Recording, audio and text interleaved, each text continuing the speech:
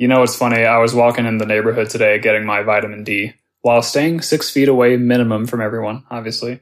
And I passed by these two teenage boys, and they were like, or one of them was saying, man, you know, I started to actually like someone, and then what do you know? Coronavirus. And I was like, that ain't that the freaking human condition, man. You hate to see it, man. You hate to see it.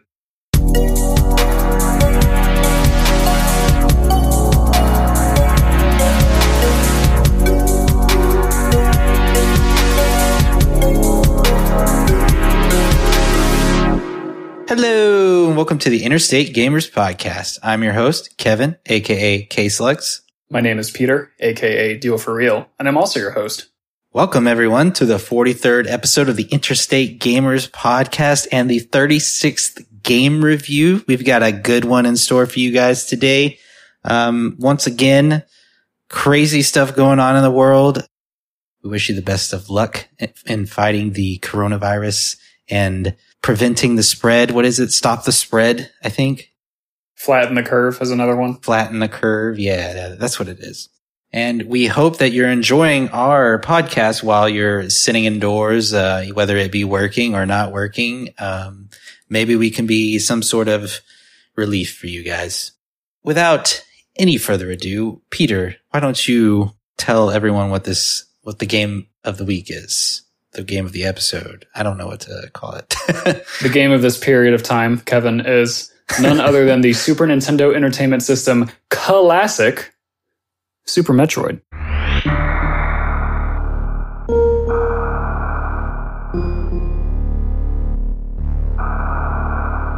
Hell yeah, such a classic. I remember I didn't play this game until about a couple of years ago when Chris and I, our boy Z-Link, we were streaming it when I first got my SNES Mini. I think we did Donkey Kong Country as well, but it was a good time. We kind of traded off on bosses. Like I would beat this one boss, I'd be good at it, and he'd be good at another one. So it kind of worked out. It was a fun time, like streaming it with someone else. Yeah, I loved that playthrough that you guys did because, on the other hand, this is a game from my childhood. I definitely grew up with it. Unfortunately, my mom did discard our SNES at some point after we had gotten the N64 because she said, you guys don't play it anymore, which may have been true, but I still wanted it. So when I finally learned through my older brother's infinite wisdom about emulators, I was like, holy moly, I have to go play Super Metroid again. And so ever since maybe I must have been like 11 or 12 when I got that emulator. So since then, I've been like, if not playing the game constantly, it's kind of on my mind a lot. Like it's a game that I'm very familiar with, and I like watching people play it. I used to watch speedruns of it back in the day. Yeah. And it's got quite the legacy. It's a very famous game, and for good reason. Yeah. So this game came out in 1994. It is the third Metroid game. It succeeded Metroid 2 Return of Samus for the Game Boy, which in turn came after the original Metroid, which of course was for the NES. By this point, the Metroid series had kind of gotten its footing, but I would say that this game definitely set the stage for what it would become in the future. And for that reason, it's like, I would say, the most iconic game in the series. Yeah, I definitely agree. It's very akin to how Link to the Past kind of set up how Zelda would be. It's very much like that. It's funny how the Super Nintendo kind of kickstarted a lot of these famous series that we know today. And I think this game is no exception to that rule of like, this is what the games will become. It's kind of cool. What I find interesting is that this game hasn't yet been remastered or anything like that. Metroid 1 was given the Metroid Zero Mission treatment, another game that we reviewed on the podcast in Season 1, way back in the day with our boy Rybread. And then Metroid 2 recently got remade as Return of Samus for the 3DS. But yeah, Super Metroid is hopefully the next one in line to get what I hope would be a very good remaster treatment, maybe on the Switch. So I'm hopefully looking forward to that. Also, Metroid Prime 4 is on the way. Shout out to our boy Rybread, who is a huge Metroid Prime fan. You can listen to that episode as well. Lots of self-promotion going on this evening. I think that's enough of the context. Are you ready to get into the gameplay, my dude? Let's do it. I'll get us started off. So I will say, starting out with a little bit of criticism, I will say that the mechanics weren't always super smooth. It was almost like they were like too precise. For instance, like wall jumping in this game was much harder than previous ones. It just seems like a lot of things that were like frame perfect. You know what I mean? I don't know. I just had a lot of trouble in this game moving around and getting used to the controls more than I have in previous Metroid games, such as Metroid Fusion or Metroid Zero Mission. Those were much easier to get into, whereas this one, it took a little bit of time. But needless to say, this game is still amazing in terms of gameplay. I liked the whole Metroid style of things, really. I mean, you all know it, the Metroidvania style, the 2D platformer, but like it's like an adventure game where you can go to different places and you kind of have to like figure out where you're supposed to go. There's a lot of puzzles. Yeah. There's a lot of action, a lot of different monsters. You have to defeat them in different ways, figure out how to defeat your enemies. All of that is amazing and a part of why I love this style of gameplay. Absolutely love it. I really agree with you on the your impression of the controls being finicky or requiring too much perfection. Mm-hmm. It's definitely the wall jumping in particular. I think is the worst offender of this. In its defense, wall jumping is optional. I don't think you ever need it to beat the game. Mm-hmm. But it is very tricky to do, and it's kind of something you want to do as a player, like because. Well, if you're a player like us who's more familiar with games that include mechanics like wall jumping, you're probably like, oh, I want to wall jump. Right. And going back to this game, it's hard to do that. And also there's kind of a floatiness and a slipperiness to the game. Like you kind of keep momentum whenever you stop running, which, is realistic in a way. But it can result in the game feeling a little less responsive if you're not 100% used to it. So when you say that you had an easier time playing games like Metroid Fusion or Metroid Zero Mission, I feel the same way, and I feel like those games really refined the feeling of controlling Samus. Right. Part of why I feel that way is because I prefer the higher gravity sort of feeling of those games where you fall quickly compared to this game that's very floaty. I do acknowledge that's pretty much personal preference, but I do think that some of the details of how the game controls can make it a little difficult for beginners. But to speak to the other thing that you kind of transitioned into, the Metroidvania aspect of it, I would say that like the focus of the gameplay is on the exploration, and it's not so much on the combat, except of course when you're fighting bosses, that's all about combat. But it's really a game where the journey is more important than the destination, like having to figure out where you're going, look for holes in the wall and things you can blow up with your bombs and little passages you can use the morph ball to get into. Like that, I think is really what makes a Metroid game as far as gameplay goes. And this game is like the prime example of that. Yeah, I definitely agree with you. The exploration is kind of what intrigues me most about the game and the gameplay. I found myself just, there were times where I got stuck and I really didn't know where to go, but unlike a lot of games, it wasn't necessarily boring to be stuck, if that makes sense. It might be after a while where I was like, okay, like I don't know where to go and I've been going around the same areas over and over again. But for the most part, it was really fun to figure out where to go and like shoot everything along the walls, like you said. You're just like, okay, there's got to be a crack in here somewhere. Shout outs to that one part where you have to like break the glass. Oh yeah. Our first playthrough, that got me stuck for a long time because that's not super obvious. So, I was glad I remembered it this time coming around, but, yeah, I think we're on the same page here. Yeah. I do think some things can be hidden a little too well. But it's not like every single room you enter, you're like, shit, I don't know what to do. Yeah. It's pretty balanced, and they use that technique well, I think. Yeah. So if you're used to games holding your hand, you may have a bad time. But if you are of a more inquisitive nature and you like finding things on your own, then I think this is a game for you. I didn't necessarily like the select button switching between the missiles kind of thing. That I found to be very convenient, at least playing on... Well, I remember not liking that when I was playing it on a Super Nintendo controller, but I was playing on the Switch my second playthrough. it was really hard to just like remember to go over and move my thumb over and press the select button. And it made it really inconvenient when fighting bosses. Yeah. Because I got really stressed out, like trying to like, where's the select button? I need to switch. And then switching back is also something I'd have to remember to do. Whereas like, I think Fusion, you just press one of the trigger buttons and press the normal firing button, and then boom, you're ready to go. Yeah, no joke. I think that was one of the best improvements that Zero Mission and Fusion made to the series, was just having that little like hold the trigger, because that is really annoying. Yeah. Yet another gameplay point that I agree with you on. Yeah. But that aside, I think this game and those games are very similar. And it's interesting. This game made me think that the Game Boy Advance, many years later, was just a portable Super Nintendo. Oh, yeah, for sure. It really feels like it. Yeah. What did you think of, aside from the occasional difficulty of figuring out where to go next, what did you think of the difficulty of like the bosses and just the game in general?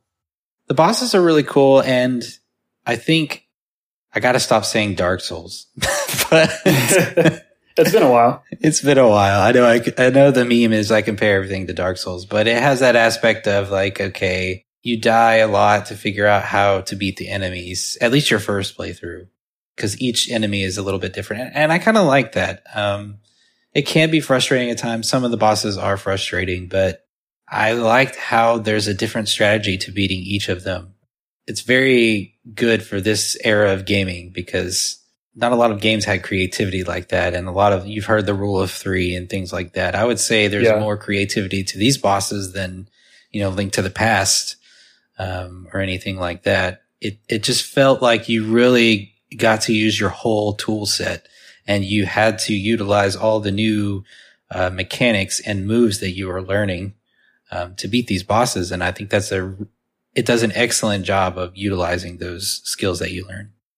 What I liked too is that the game is good about providing you save points throughout the game, but especially pretty soon before bosses, if not necessarily right next door to them. Right. Which makes it easy for you to enjoy the process of figuring out the bosses more, because you're not having to, go through 1/3 of the world map to get back to that boss you just died to. Right. So I really enjoy how they did that, because there's a lot of older games from around this time that really punish you for losing. Right. And this game, it doesn't seem to punish you so much as long as you're diligent about saving. So I really appreciate that. Yeah, you're right. I would have had a completely different opinion if I had to trek the entire area over again just to get to the boss. I probably would have hated it. Yeah. Like, just don't waste my time. Speaking of trekking across areas, one thing that us modern epic gamers may be used to that this game doesn't have is any sort of fast travel. So if you decide like you want to go back and get an item that's in some other part of the world, you're going to have to go all the way back. And there's elevators that take you like from one section of Planet Zebes to the other section. Those are just like the standard routes. They're not actually like shortcuts or anything like that, which does make it feel more like the situation you're actually in, where you're like trapped underneath this planet. You're not, teleporting somewhere. Right. Yeah. I think that adds to the story more. Yeah. Like kind of like what you're saying. It's like, there's some parts of the game where you can't go back the way that you came until you go and get that power that you need, or that skill that you need to learn. Yeah. Then you can come back, like high jumping and things like that. So I kind of think that adds to the game more than it hinders it. Oh yeah, absolutely. It really works for this game. What I do like is also the ability that you can toggle your upgrades on and off after you get them. Yeah. So if for some reason you want to like handicap yourself or anything like that, you can definitely do that. And that was one thing that I was frustrated that Metroid Zero Mission did not have. I was playing it on my Game Boy Advance back in the day, and I thought for sure I was trying to figure out what button to press to toggle the power-ups on and off, and then I realized you couldn't do that. And I was like, oh man. Yeah. So it's a little thing, but it's a little thing that I think helps the player customize the way that they're playing, which is really helpful if you're coming back to this game. Yeah, I didn't know you could do that. I remember you telling me on our first playthrough that you could change your abilities back to what it was. I was like, oh, wow, that's an interesting thing, because my very first Metroid game was Metroid Fusion. So that's my perspective on Metroid. And I started with that, and coming back to Super Metroid, seeing some of those mechanics like that, I'm like, I don't know how, I don't exactly know how I feel about it. Because on one hand, it's like I like to have everything in front of me and like not have to switch between skills or controls too often in a menu. I like to just be able to switch it on and off there, but at the same time, it is a cool thing to be able to do. Yeah. Well, in this game, I don't think you ever have to disable abilities once you get them. It's just something you can do. Yeah. It's not like Ocarina of Time where you're in the water temple and you're going through the motions to put on the iron boots every 20 seconds. So it's not anything that interrupts the gameplay. It's more like a bonus feature. Right. And that's what I was going to say is whereas like Fusion and Zero Mission, I feel like the developer's perspective was, hey, why do we need to have them switch back if it doesn't matter? Because like the charge beam can do everything that you want it to do. Like it has all of the abilities that the previous beams had and more. Yeah. So it was just kind of like, they're kind of like, there's no reason to. Yeah. The last note that I have on gameplay, and this is something I didn't really realize until just like an hour or so before we started recording, is I really love how this game like never interrupts you. You're never in the middle of something and then stopped for some cutscene or for your rival to come bug you about how his brother is the greatest bounty hunter in the world or anything like that. Shouts Pokemon Sword. And it's just great, like being able just to be lost in this game and this experience and just never have anything interrupting you. It's so nice. Yeah. Metroid games, for the most part, have never really been story centric. So I don't think that this game is really missing anything from not interrupting you to like show you Ridley arriving to his base or whatever, you know, like, right. Like you have your mission and you just kind of go and do the thing. I think our good friend Rybread would disagree, as he knows all the story and lore to our beloved Metroid series. That's true. But there's a time and a place for the lore, and the Super Nintendo Entertainment System is neither the time nor the place. But if we do get an HD remake for the Switch, then maybe we'll talk about cutscenes. Yeah. Because that would be pretty dope. That would be. Well, I think I'm finished with the gameplay. I am as well. Okay, well, I will go ahead and give my rating. I gave it a 93. Nice. I gave mine an 85. An 85, all right. Yeah. A little bit lower than I expected, but I'm not too surprised. I thought you might say that. I feel like the real joy of Super Metroid maybe even comes from some of the other categories. So we'll see how we feel about visuals. Not just visuals specifically, but in general, the aesthetics. Yeah, so moving on to everyone's favorite section. Aesthetics. Pete Boy, why don't you give us a proper start off to our visuales? I will do that thing. I feel a really similar way about these visuals as I do the visuals of Metroid Zero Mission, which is a good thing because I loved those visuals and I love these ones as well. So on the planet Zebes, you are descending ever deeper into this planet. And as you're doing so, you're passing through all these crazy environments. There's some that are lush with plant life, and then there's others that are just, you know, rocky inferno hellscapes. And there's like a crashed ship that has all this broken technology. It's kind of haunted. And the way that they capture the variety of these environments visually is just really excellent. Everything contributes to the mysterious atmosphere of the places you're in. And everything is so darn detailed as well. Like the pixel art here is phenomenal. I can't stress that enough. Right. Yeah, I definitely agree. I honestly kind of agree with the comparison to Super Metroid and Zero Mission. Yeah, I feel kind of similar about it too, because it is kind of a similar styled game. I think it looks really good for a Super Nintendo game. Oh yeah. I love the dark and ominous setting that Metroid kind of brings. All the effects are really cool. The animations, like for a Super Nintendo game, it's really stellar. Yeah. There's a lot of cool monsters, a lot of cool sprites. Like you said, pixel art's amazing. It's kind of interesting how closely it resembles the Game Boy Advance games in terms of style and art design. Like it just looks really similar.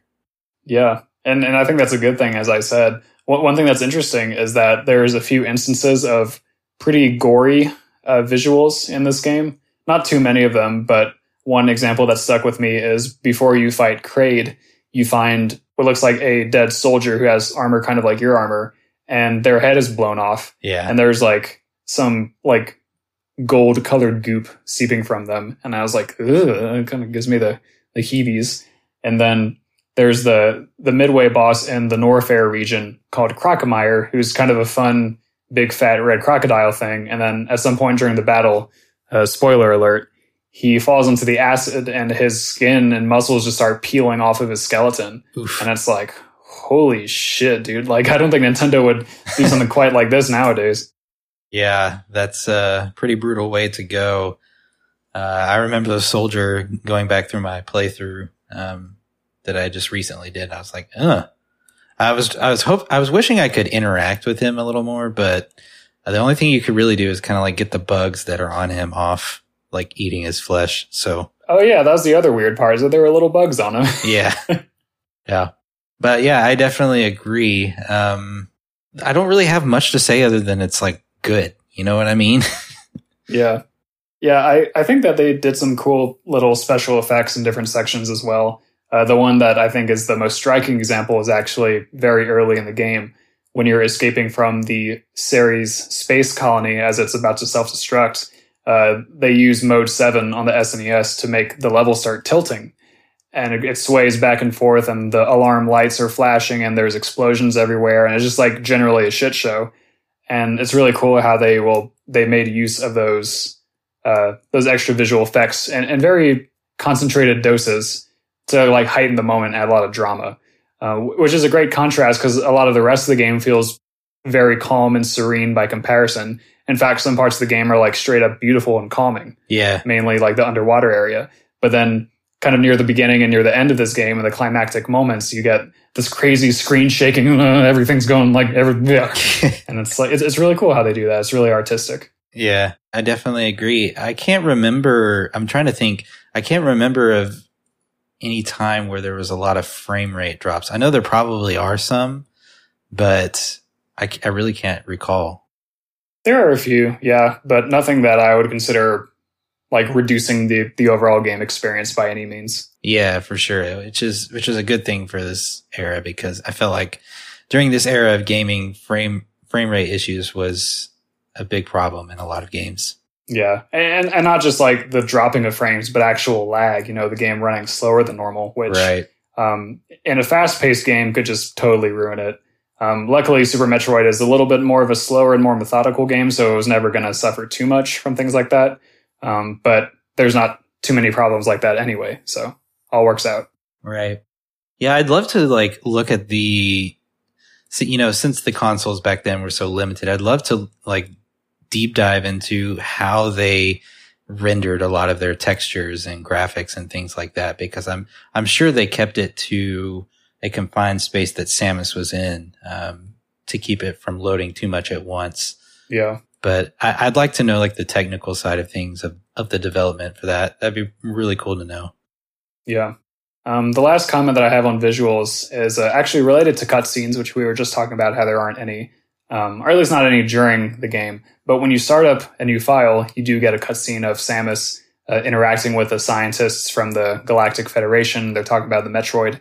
And not only are those illustrated in a cool way, but what I really love is how the text that explains Samus's inner thoughts appears over a close-up view of her face through the visor. And so you can see like her one eye, which is like kind of it's what lets you know that she's female if you don't already know that, because that was, a big surprise back in the day. Yeah. But I thought that was a really cool way to sort of elevate that little cutscene experience. And it wasn't the craziest cutscene ever. It wasn't the most mind-blowing, but they did really well with what they had. Yeah, I agree, man. I agree, man. Well, I don't really have any more comments.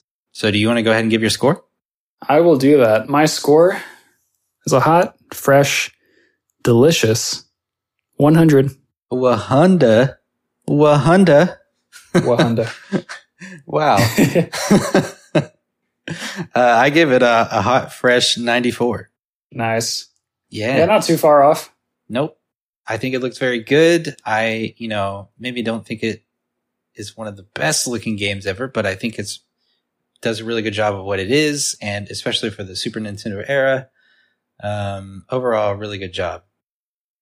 Moving on to the audio, I guess I'll get started. Well, I'm going to start by saying that I'm probably going to lean on you a lot for this, because while I did notice a lot of the soundtracks and things like that, not a lot of it stood out to me other than sound effects. Sound effects I thought were done really well in this game.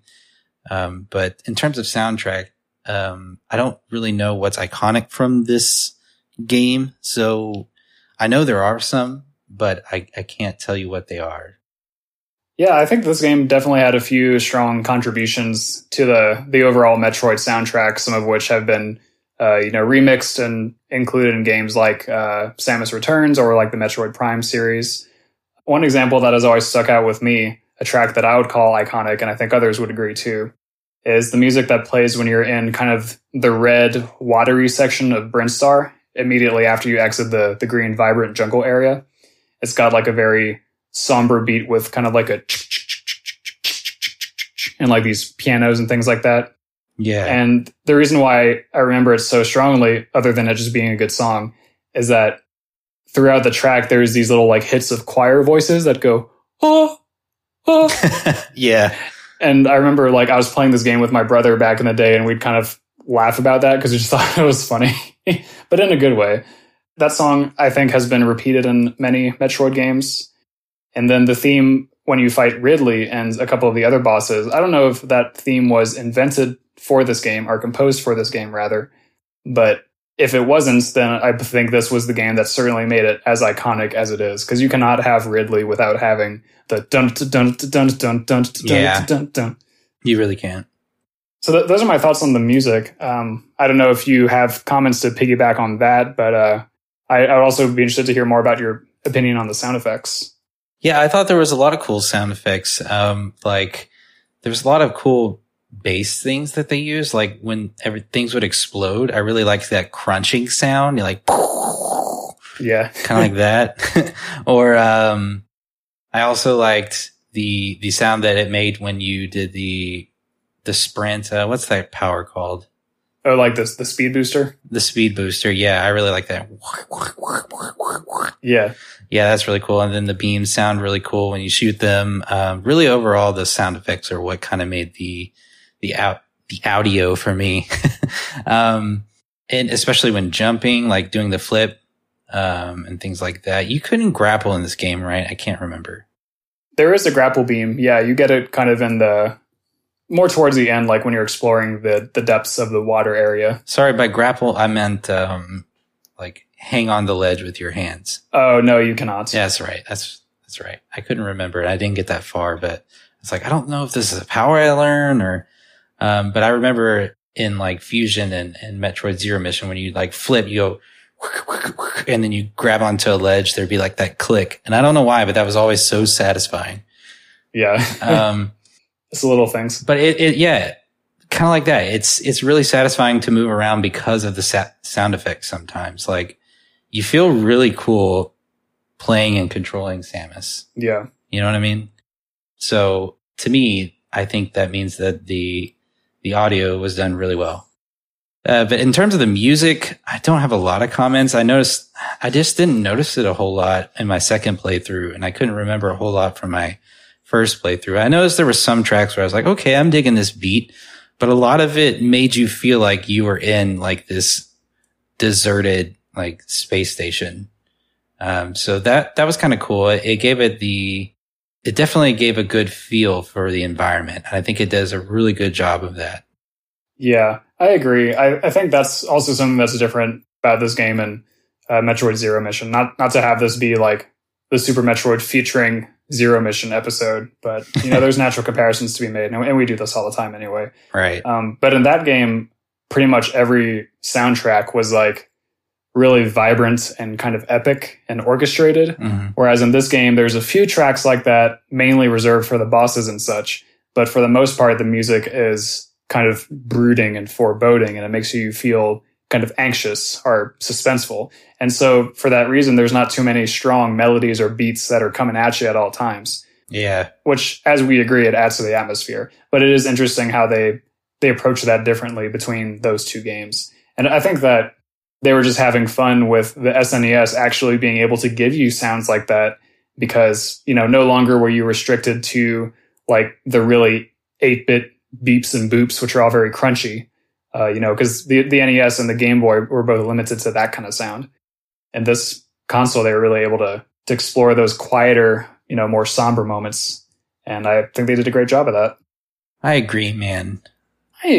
Personally, myself, I do like some soundtracks with some pretty fresh, hot beats and melodies, but I do think it worked for the game that it was in. So overall, I don't think the soundtrack's bad, but I wouldn't call it one of my favorites, if that makes sense. Yeah.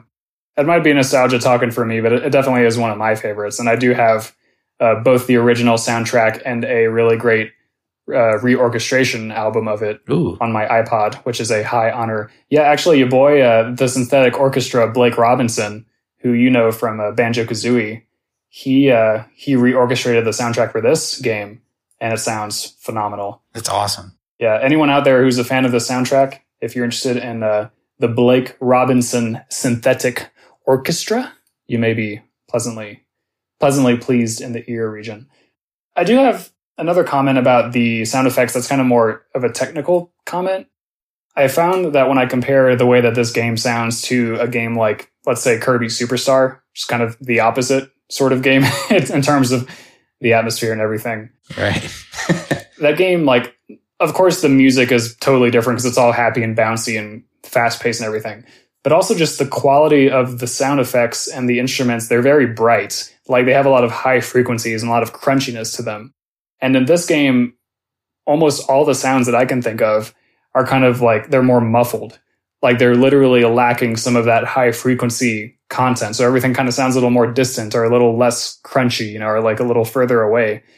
And I never realized that until like a day ago. I was like, this game sounds different from other Super Nintendo games. Like, I wonder why that is.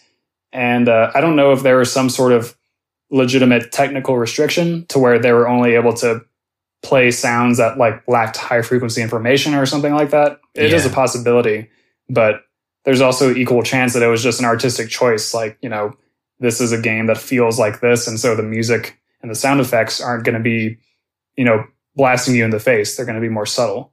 Right. And I think that's really interesting. I don't know if that's a good or bad thing, because it would be interesting to hear this game with like crunch-tastic explosions constantly and things like that. Right. It would feel different. And so I think it's just something that gives this game a lot of character. Yeah, that's a lot more in depth of an analysis than I could ever give. But I see what you're saying. Well, do you have any more comments? You definitely gave a good breakdown of the soundtrack or the sounds of the game. Thanks, man. No, those are all my comments. Cool. Well, why don't you give us your rating for it? I gave a hot, fresh 95. 95. Nice. I give mine an 88. How dare you? How dare you? Lower than a 90? Hey, I give the gameplay above a 90. That's true, you did. Like I said, like I've mentioned, soundtrack, not my favorite. Sound effects, stellar. That's really all there is to it. Yeah. Moving on to the content, last but not least, I guess I'll start off by saying that, it's kind of short, if I can remember correctly. Didn't finish my second playthrough. I just kind of played through to get the gist of it again. Yeah. But if you're not sure where to go, like in the first playthrough, it could take you quite a bit longer. But your favorite website, which we've now deemed somewhat unreliable because of one instance, it said that it takes a little less than 10 hours to beat on an average playthrough, which is kind of short. But I almost don't believe that either, because I think if I were to play through it again, it'd probably take me 10 to 15. I saw that too. I think the numbers I was seeing were like 8 hours-ish. Yeah.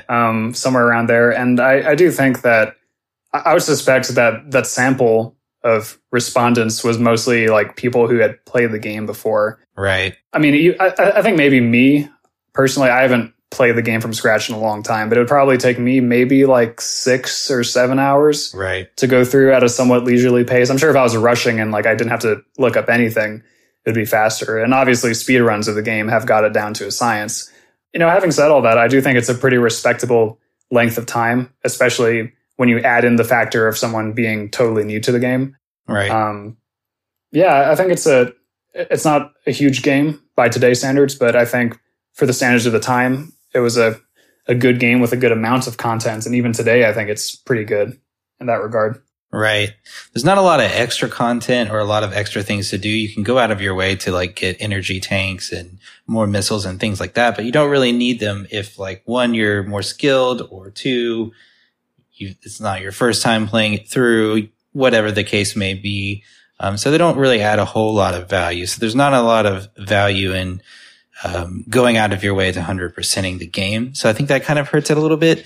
But I do think that the game the content that it has is really good. Like the game that you are playing is a good amount of content to where it's like, it's not too long and it's not too short for the kind of game that it is.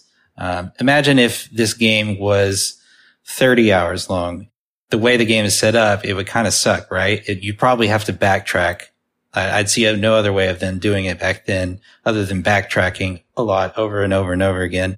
Yeah. I think that's good that it didn't take that route. And I think it's just one playthrough. What I'm trying to say is one playthrough is like a perfect amount of time, if that makes sense. You feel good about it. You spent a good amount of time invested in it, and you feel inspired to maybe play it again one day because, it didn't take too long, but it was a good amount of time and it was fun. And there's a lot of cool different techniques and things to do and like different kinds of bosses to face. And you're like, oh, I'd like to face them again. It has a lot of replayability. And I think that's what's really good about this game. I find it interesting you say that because my main comments about the content, or the content as I call it, is that from what I can tell and from what I remember, there's not really too many different ways to experience the game outside of like speedrunning, really. I would say that as a casual player, if you play the game and let's say you got like a moderate amount of items and you beat the game in like a moderate amount of time and you're having fun, I think the only real way to add a different spin on your next playthrough would be, as I was saying earlier in the gameplay section, reducing the number of power-ups you have equipped or something like that to like challenge yourself more. Because outside of sequence breaking, which is where you get an item before you're supposed to, or like skip something, that's an advanced technique, or it's an advanced category of playing the game. Like you need to really know what you're doing to be able to sequence break most of the time. And I think as a casual player, you kind of have no choice but to go about the game the one way that it was intended to. There's no like branching paths or anything like that really to speak of.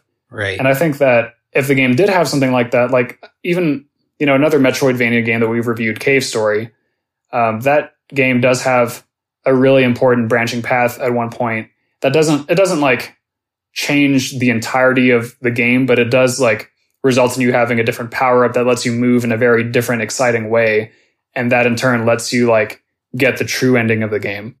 I think that it'd be really cool to have a Metroid that does something like that, or something where sequence breaking is like more encouraged, like, or more accessible to the average player. Because otherwise you are just kind of going down the one path.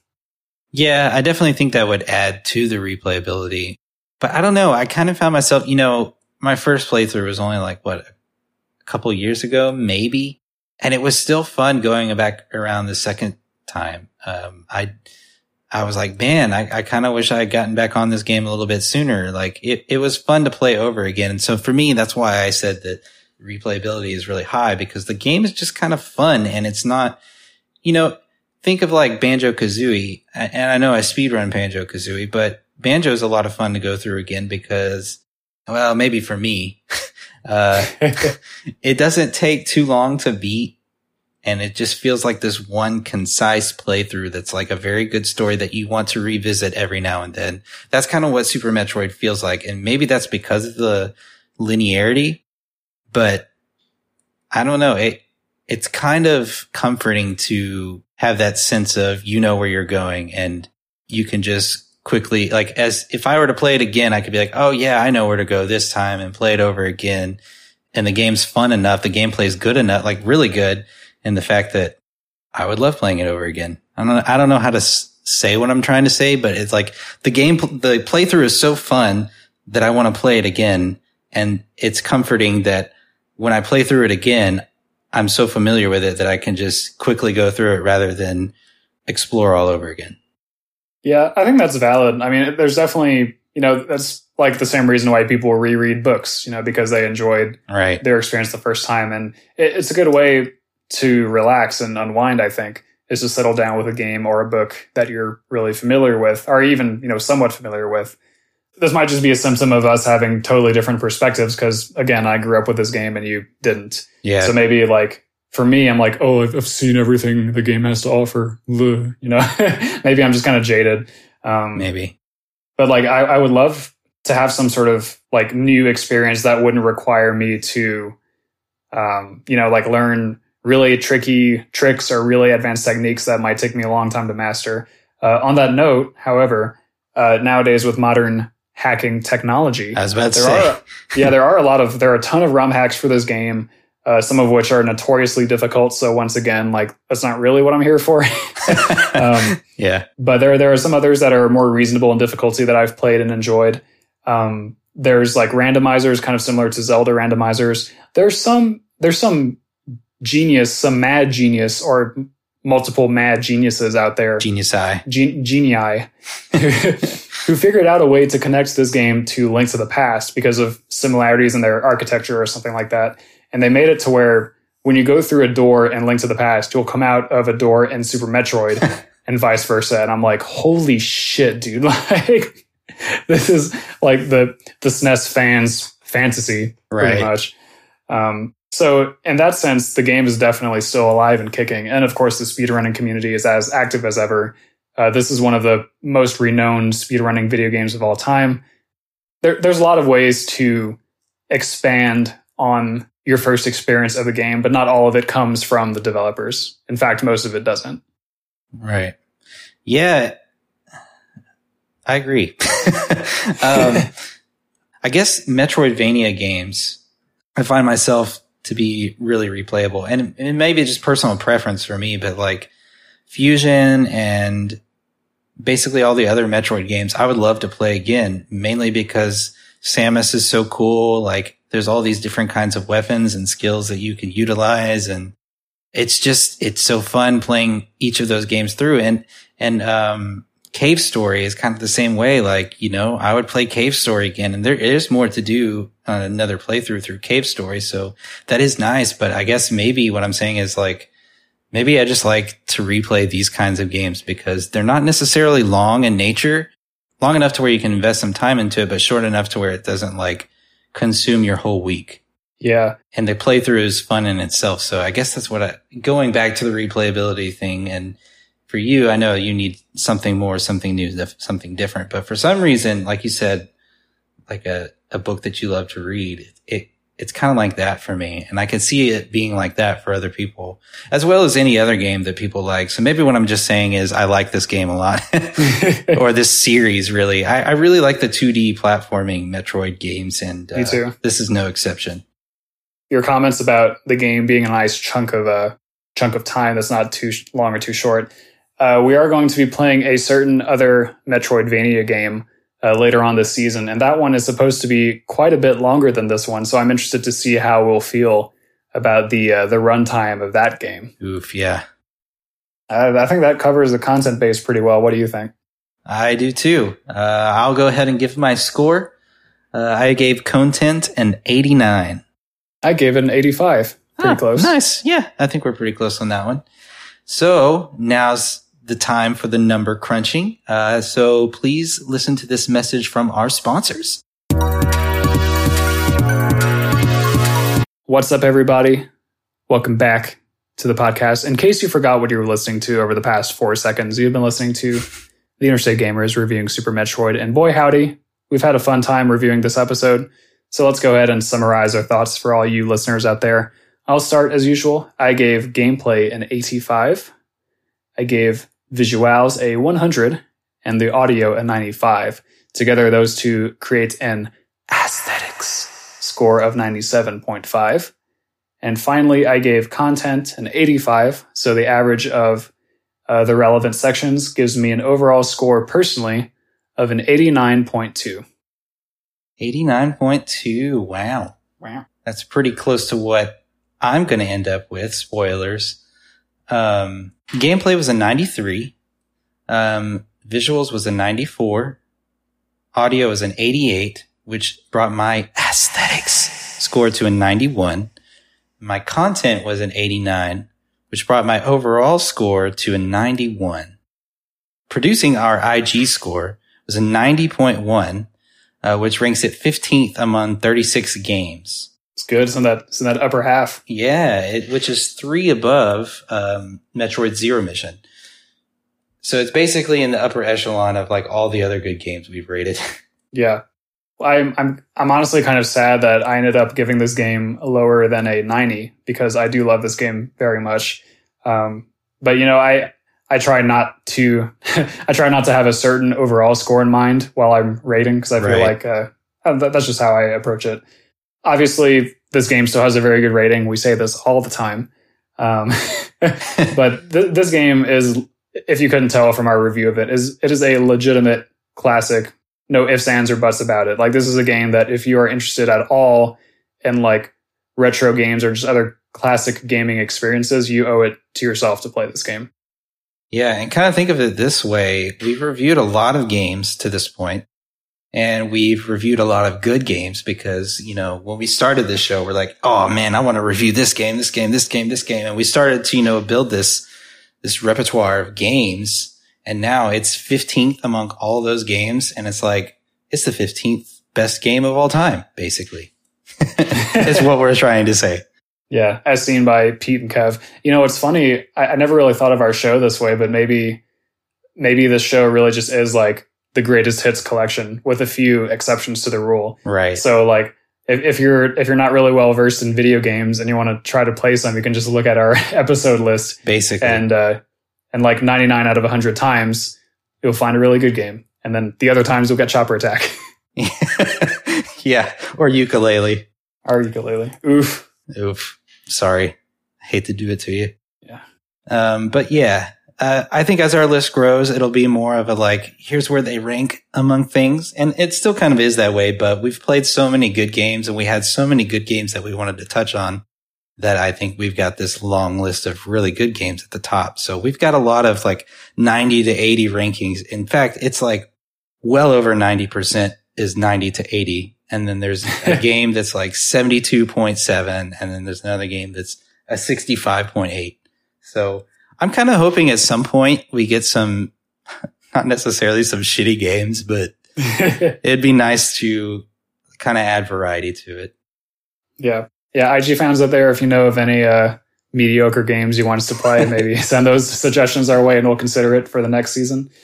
Until then, though, I think we're about ready to wrap up this particular episode. And it was a fun one. I enjoyed this one. To be real, they're all pretty good episodes. They're all fun. If you want to see more of the Interstate Gamers, the best place to do that would be our Twitter account, which is run by the lovely Kevin. It is at the IG_cast. And Kevin, do you have any other type of social media things you'd like to tell the listeners about? Yeah, you can follow us on Instagram. I believe it's at the IGcast. I believe so as well. Yeah, where my lovely wife is making some awesome posts on our behalf. She's pretty good at it. We have a Facebook, not too active there. And we have a website that's pretty dope where you can find all of our rankings in a very flashy manner that I worked really hard on. Hell yeah. I'll probably be making some updates to it at some point this year, so be looking to make that better. Shout outs to our patrons, Mallory Sutton, Ryan Everett, and Simon Webb, the homies, locking it down for us each and every episode. We couldn't thank you enough. You guys are awesome. And if you want to support us, that is the best way to do so. It helps us, you know, thrive every season, really. It keeps us afloat. It helps us buy games we don't currently have so that we can review them for you guys and tell you what we think. So it's really how we get things done on the show. It is indeed. But of course, you're definitely not obligated to support us financially. Definitely not. But it does make us love you even more. Exactly. Well, I guess that's about it. I'm sure I've probably forgot something, and I should have written down a procedure for how to close out the show, but I don't. So, Kev, we've been doing this for literally more than 1 year, multiple years. We are pro experts, so don't even worry about it, dude. It was a good episode. Can't wait to see you until the next episode in 2 weeks. And until then, love you too, guys. Love you too.